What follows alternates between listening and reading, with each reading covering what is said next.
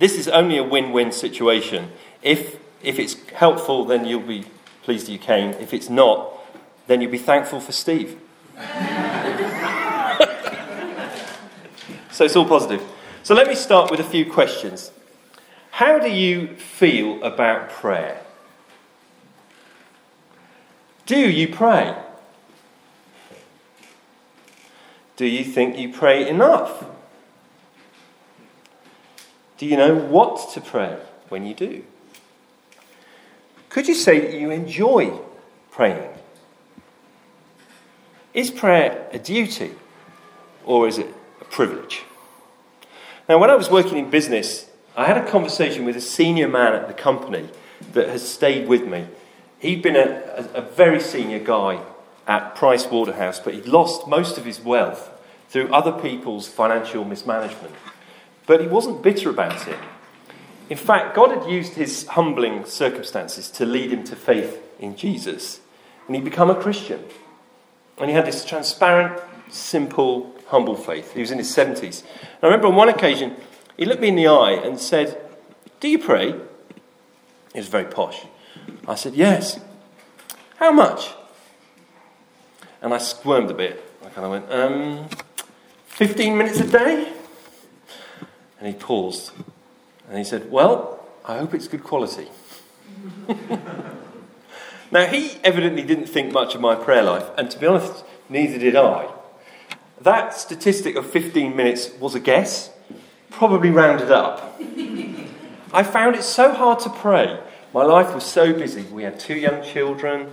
I had a long commute to central London. I had a busy job, an active church life. And added to that, I was an elder in the church. So how could I possibly find time to pray as well as that? Now, there were times when I found it so hard to pray that I would rather floss. Now, is that healthy for a Christian? Is it healthy? You know it isn't. A healthy prayer life is essential. Actually, a healthy prayer life is essential for a healthy life. Let me try and prove that to you with a handful of Bible texts. Psalm 145, verse 18. "The Lord is near to all who call on him." Do you feel close to God? Well, do you pray? Duh. James 4. "You do not have because you do not ask God." Matthew 7. "Ask and it will be given to you. Seek, you will find. Knock and the door will be open to you." Are you asking, seeking, knocking? Luke 18. "Will not God bring about justice for his chosen ones who cry out to him day and night? Will he keep putting them off?" You want justice? Well, do you ask for it? 1 Peter. "Cast all your anxiety on him because he cares for you." But if you don't pray, how can you cast your anxiety on him? You see, just those 5 verses, there are dozens more. You see how a healthy prayer life is essential to a healthy life. A life experiencing God's presence and God's provision, God's protection. Now, Christians here, do you agree then that a prayer is not just important, but crucial? Yes, I think you probably say, most Christians say yes. But most of us struggle to pray, and we find it harder and harder to fit it in. We wanted to pray, but somebody invented smartphones. And every spare moment is spent looking at a screen. Tablets, the internet. And I know that just saying, yes, prayer is important, is not going to change anyone's life today or tomorrow. And change is the goal of preaching. So listen, I am not trying to put a guilt trip onto you about prayer. Not because I don't enjoy making people feel guilty. I do, as much as the next man. But because guilt is not going to help you change. What we need today is not feeling guilty. We need to feel excited. We need to feel excited. We need a thrilling glimpse of what it means to call God Father. And we need a thrilling glimpse of what it cost to sign our adoption papers. So maybe you could even pray now in your head that will happen. That we'll have that thrilling glimpse in the next 20 minutes or so. I want to warm your hearts with this simple thought. The basis of prayer is that we approach God as children to a good Father. The basis of prayer, we come to God as children approaching a good Father. And all our problems with prayer come about because we don't get that. We fail to do it. And that's why Jesus, when he teaches his followers how to pray, he starts them off with these two words, our Father. So let's read the passage, Matthew chapter 6, and we'll read from verse 5. Now when you pray, do not be like the hypocrites, for they love to pray standing in the synagogues and on the street corners to be seen by men. I tell you the truth, they have received their reward in full. But when you pray, go into your room, close the door, and pray to your Father who is unseen. Then your Father, who sees what is done in secret, will reward you.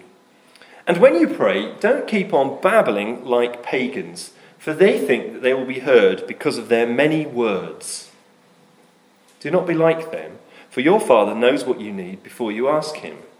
This, then, is how you should pray. Our Father in heaven, hallowed be your name. Your kingdom come. Your will be done, on earth as it is in heaven.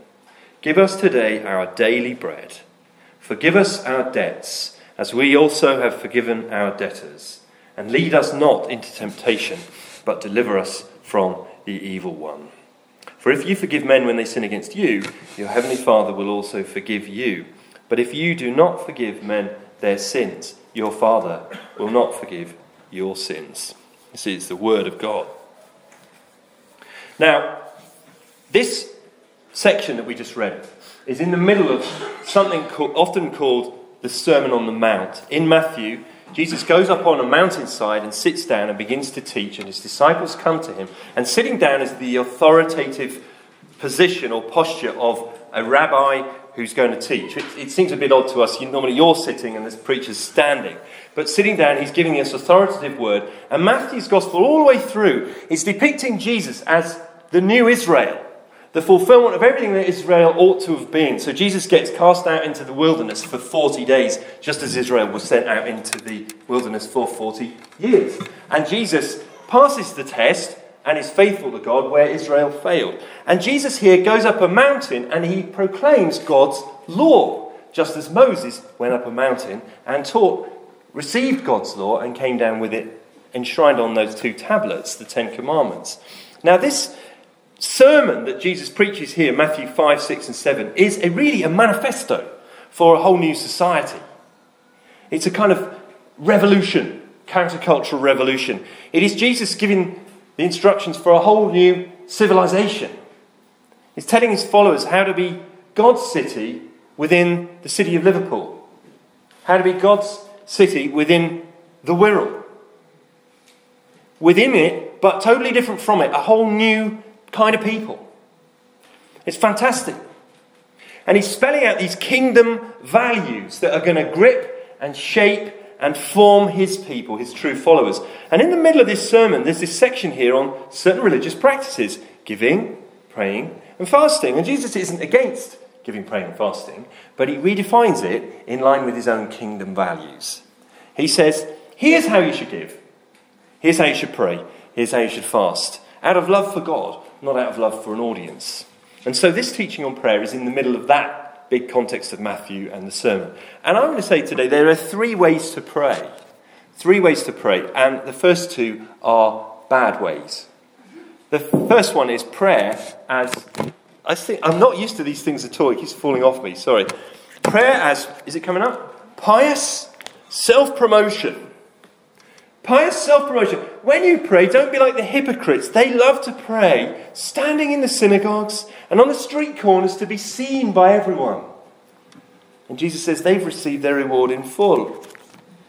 Now, in the Jewish world of Jesus' day, public prayers were led by a male member of the synagogue who would stand and lead the congregation in prayer. Now, there's nothing wrong with that practice, but a man could easily give in to the temptation to sort of pray up in front of the crowd.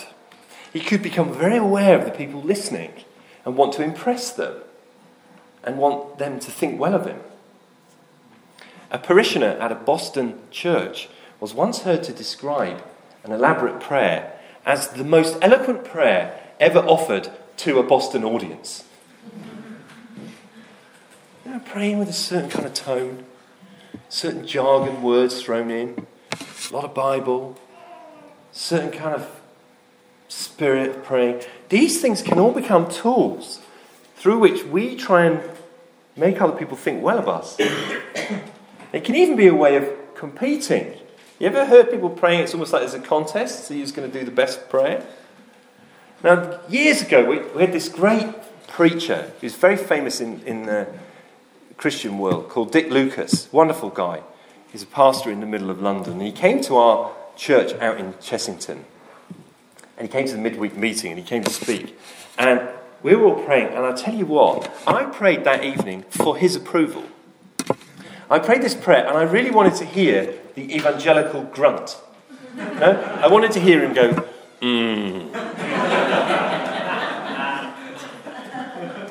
And I think he did. Once, maybe. Maybe just clearing his throat. Jesus would say, well, you had your reward in full. You prayed to Dick Lucas. Now, another thing that happened in the Jewish world was a public call to prayer. At the time of the afternoon sacrifice, trumpets were blown, and everyone was supposed to put down tools and pray. Right where they were, in the shop, put down the thing and stop what they're doing, praying. But just think of the opportunity for showing off that created. Standing on a street corner, looking really spiritual, showing off. Now, what is Jesus getting at here? He's saying, he's really getting at people who love to pray to be seen by others. He says they've had their reward already. In other words, if they wanted praise from people, they got it. But it doesn't mean anything to God. It's all about motive. Why are you praying? Now, we shouldn't be too hard on the Jews of Jesus' day until we've had a good hard look at ourselves, should we? Everyone who's had the chance to speak in public is faced with this temptation to do it to be seen by others. Everybody who's led a meeting, everybody who's prayed a meeting, everybody who's played a guitar, played a drum, sung, anybody who's done anything in public has this challenge to do it to be seen by others. But today we're particularly thinking about prayer. So let me ask you, do you ever pray in a showy manner? Do you ever pray to show off how spiritual you are? Do you ever pray prayers that are really a lecture? It sounds like a prayer, but actually you're telling everyone else what they should think and how they should believe. Sometimes people take prayer as an opportunity to set things straight. Do you ever pray prayers that are really a power play, a way of exerting authority over others? Do you pray prayers that are just all about you? Such prayers are usually about your feelings and your experience, and they're often long and boring. Now, here's an awkward question, right? Do you pray more frequently and fervently when you're alone with God or when you're in public? Do you love the secret place of prayer? Or is your public praying really where it's at? There's hardly anything backing it up. Now, if the answer is, I'm praying more in public than in private, then really we too are hypocrites. We need to stop praying to get other people's approval and start praying to our Father. So that's the first way to pray, and not recommended, by the way. First way to pray is prayer as pious self-promotion. Now the second way to pray is prayer as anxious manipulation. Here's Jesus again, verse 7. When you pray, don't keep on babbling like pagans, for they think they will be heard because of their many words. Don't be like them, for your Father knows what you need before you even ask him. Now, the second group of people in Jesus' sights here are the Gentiles, the non-Jews. Now, these were people who had many gods. They had local gods, family gods, town gods, national gods, and sort of big gods in the background. There are gods all over the place. I went to India about 3 years ago. I think someone told me they had 300 million gods. Right? Now, when they're praying, they often used very elaborate prayer formulae. Because sometimes they felt they had to name all the gods so you didn't miss anyone out, because you might miss out on the blessings. Right? Now, there's an anxious kind of praying. Have I remembered everyone? It's like a Christmas card list. And sometimes also these pagans, the non-Jews, would pray with lots of repetition, saying the same thing over and over and over again. It's kind of an underlying belief that prayer is a bit like fruit. You know, you've got to have 5 a day. The more you have, the better it is for you. Spiritual equivalent of 5 a day. And Jesus is saying, you know, that the basis of that prayer is completely wrong. These people are anxious. They're uncertain of whether the gods are going to hear them. They actually see prayer as jumping through hoops. You know, hold it there, the dog can jump through. Hold it there, can you get through now? And these people are actually trying to manipulate God or the gods, but they're not sure if anyone is listening. Now, the classic example of this in the Old Testament is Elijah confronting the prophets of Baal. Baal was an idol, one of the gods of the Canaanites. And he had these 450 prophets working for him. And Elijah challenged them to a prayer showdown. And they called out from morning to noon and nobody answered. And then they actually cut themselves until blood ran out and they raved. But nobody answered. And then Elijah stepped up, spoke a simple prayer, and God answered with fire from heaven. It's a stunning scene. And it shows us everything about prayer. Don't think you'll be heard because of many words and working yourself up into a ladder. But hang on a minute here. Is Jesus contradicting himself? Because in Luke 18, he says we should always pray and never give up. And he told the story of a persistent widow. This widow was trying to get justice from an unjust judge. The judge could not be bothered. But the widow kept on nagging him morning, noon and night until eventually she wore him down. And the judge caved in and he said, even though I don't fear God or care about man, I will give her justice so she won't wear me out with her coming. And Jesus commends the persistent widow and he says, shouldn't you pray all the more confidently because you have a heavenly Father who cares for you? So is Jesus contradicting himself? On the one hand he says, pray, pray, pray, pray, pray, like the persistent widow. On the other hand, don't think you'll be heard because of your many words. Does Jesus think all prayers should be really short? No. Jesus preaches with certain relationships in view. In Luke 18, he's concerned about this, our tendency to give up praying when it doesn't work fast. In Matthew 6, he's concerned about the attitude of our hearts. Do we babble on with lots of words, thinking that God will only listen if we can get enough word count? I remember a young mum telling me that she used to pray by the cot of the baby, of her newborn. And she would pray, and she believed that if she prayed with tears, God would be more likely to answer and save the child. So she used to pray by the cot, working up a load of tears. And I think that's the same thing as this. Prayer, kind of trying to manipulate God, not sure he's really going to care and answer. You end up saying things, and such prayer actually often becomes mindless. You end up reciting things that you're not even thinking about, just going through the motions. And you know, the most ironic thing about this, which prayer in the history of the church has been used most mindlessly? Which one? It's the Lord's Prayer. It's the prayer that people say without thinking. I was invited to lunch by a Catholic group called Opus Dei. They were in, what was that film? Tom Hanks. What was it called? Da Vinci Code, all about Opus Dei. Nobody tried to assassinate me while I was having lunch with them. They've got this place in Manchester. All old blokes living in this place, fish and chips on Friday. So I went, and then they were very sweet guys. And then they said, will you come? I think they said we have to pay a visit. And I thought, they can't all be going to the loo at the same time. They had a little chapel. So we had to pay a visit. And this was just, it is after every meal. They went in and they lit some candles or something. I was just sitting there thinking, what are they going to do now? And then they said the Lord's Prayer.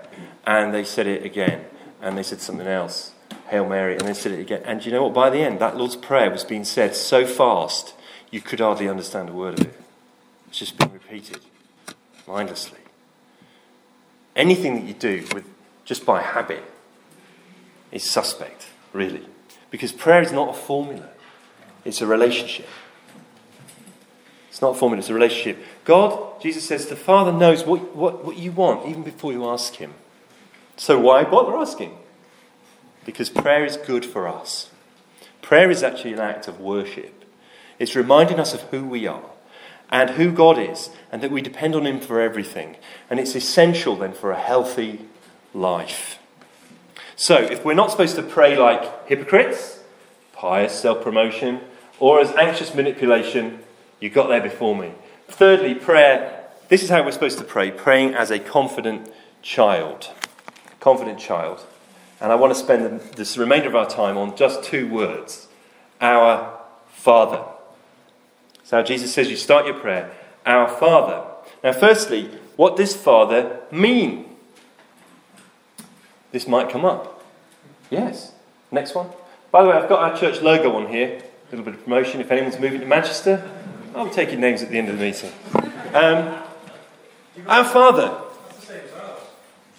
You got the same logo?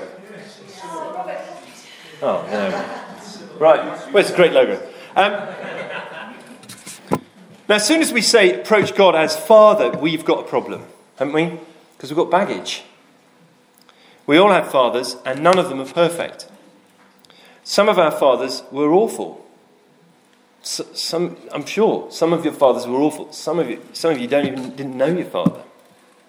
So we tend to sort of import a bit of our experience of father into this word, and that can bring a lot of negativity.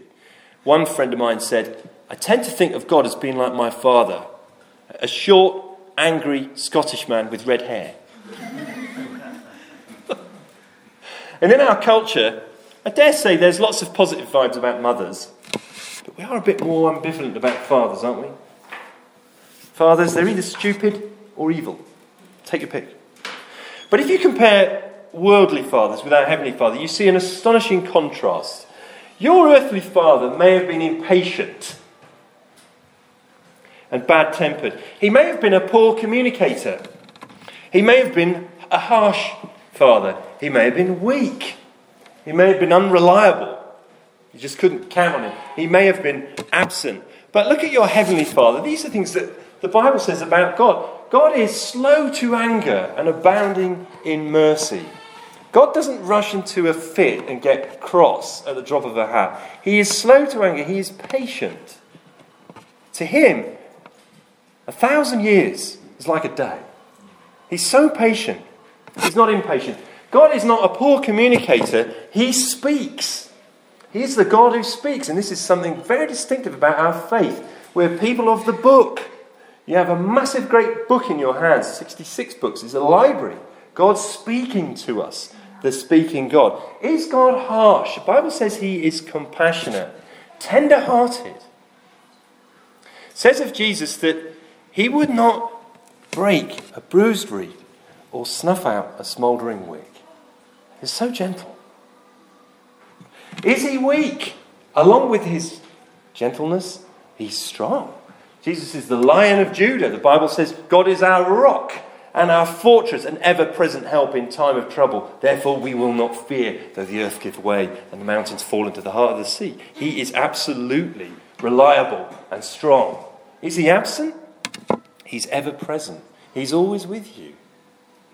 There's never been a moment of your life, whether you were awake or asleep, when God was not present with you, watching over you. Oh Lord, you've searched me and you know me.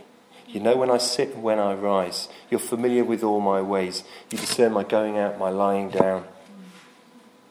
Such knowledge is too wonderful for me, too lofty for me to attain. What a father he is.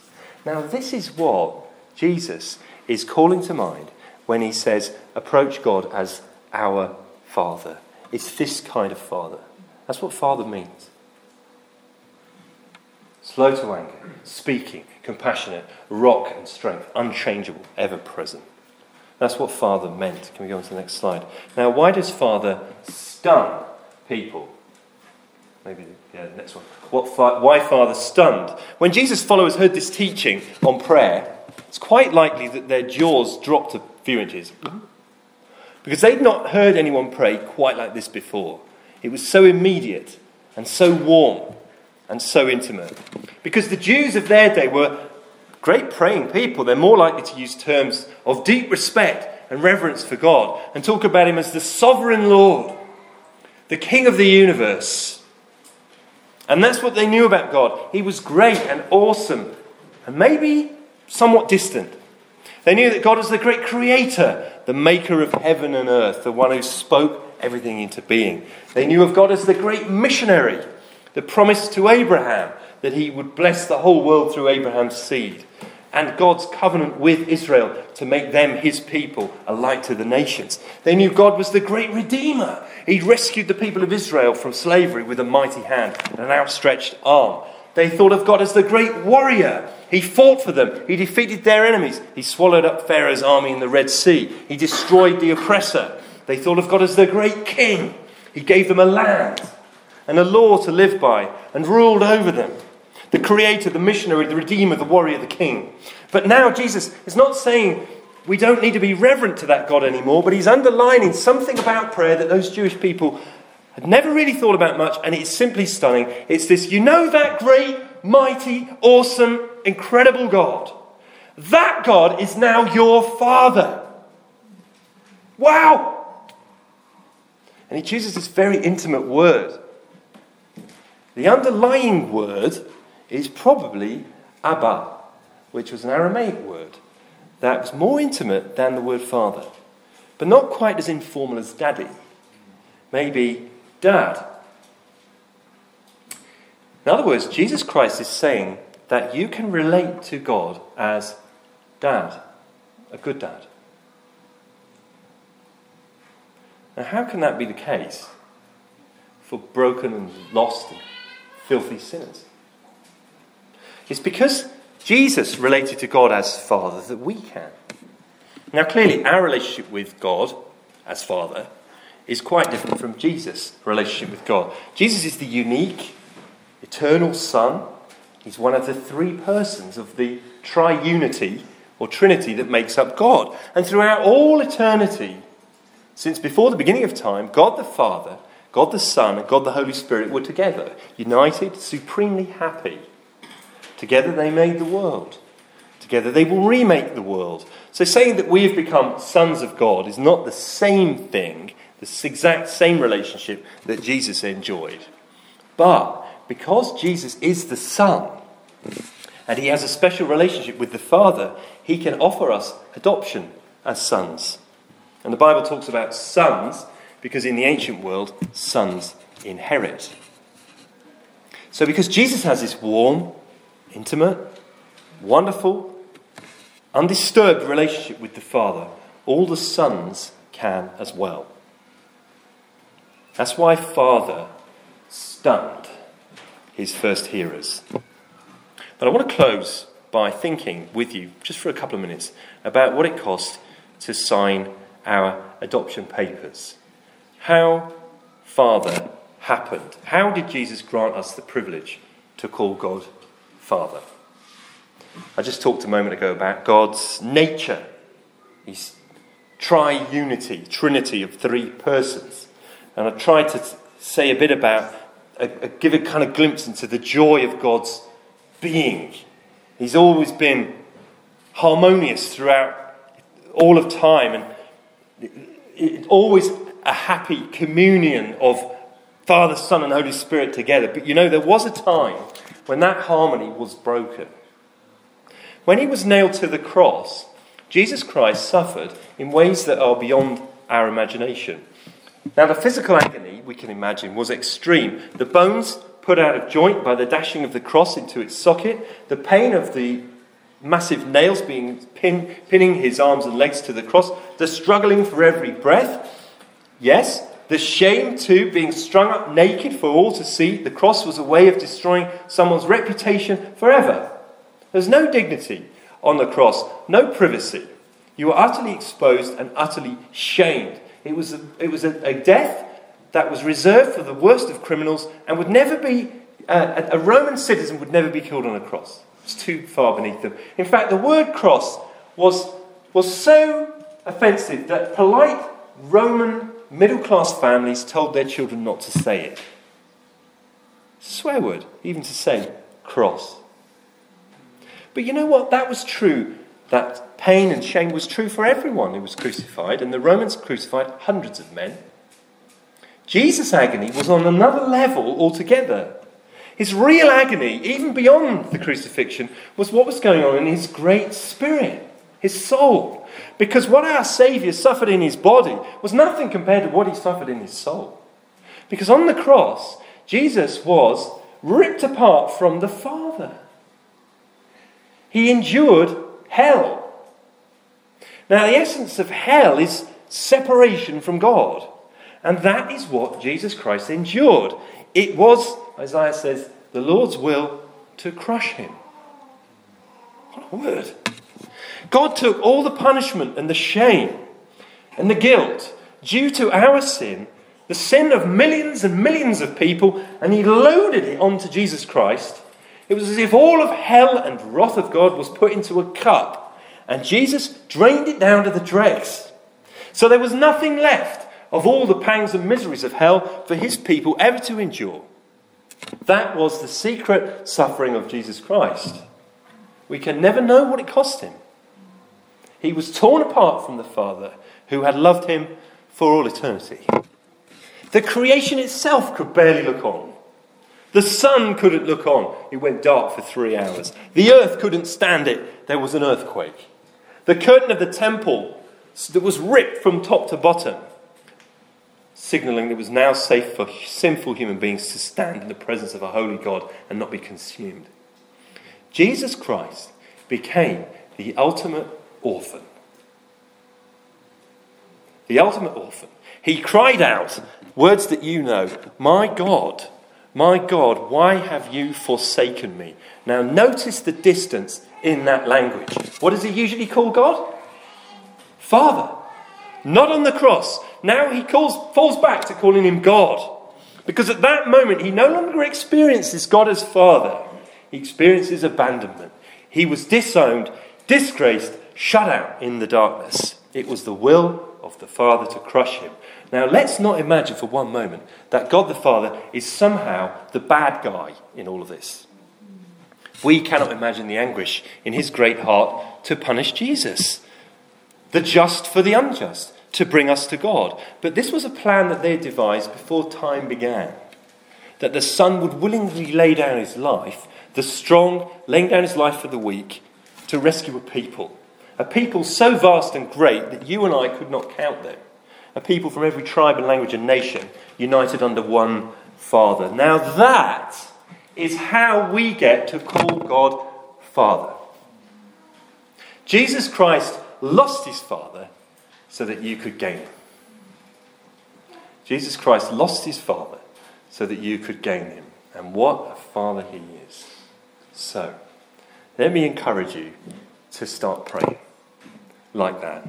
Not long prayers, certainly not eloquent prayers, unless you're just naturally eloquent, but to make the space in your head, to make the space in your life, in the little corners, in the morning, in the evening, before meals, on the bus, changing a nappy, as you're about to go to sleep, as you wake up worried, to pray. But to start your prayers with these two words, our Father. And then pause, and then just think about who it is you're talking to, and what it costs to sign your adoption papers. And then when you've done that, when you've thought about that, think about having done all of that to bring you into his family, how delighted God is to hear you pick up the phone and talk to him. So will you pray? Our Father. Shall we pray together?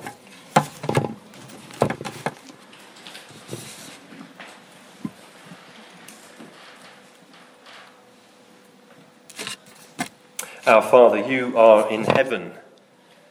We're here on earth. We live these lives that are so often very mundane. We go from day to day. We don't see you. We don't see Jesus. Often we struggle with doubts and difficulties and temptation.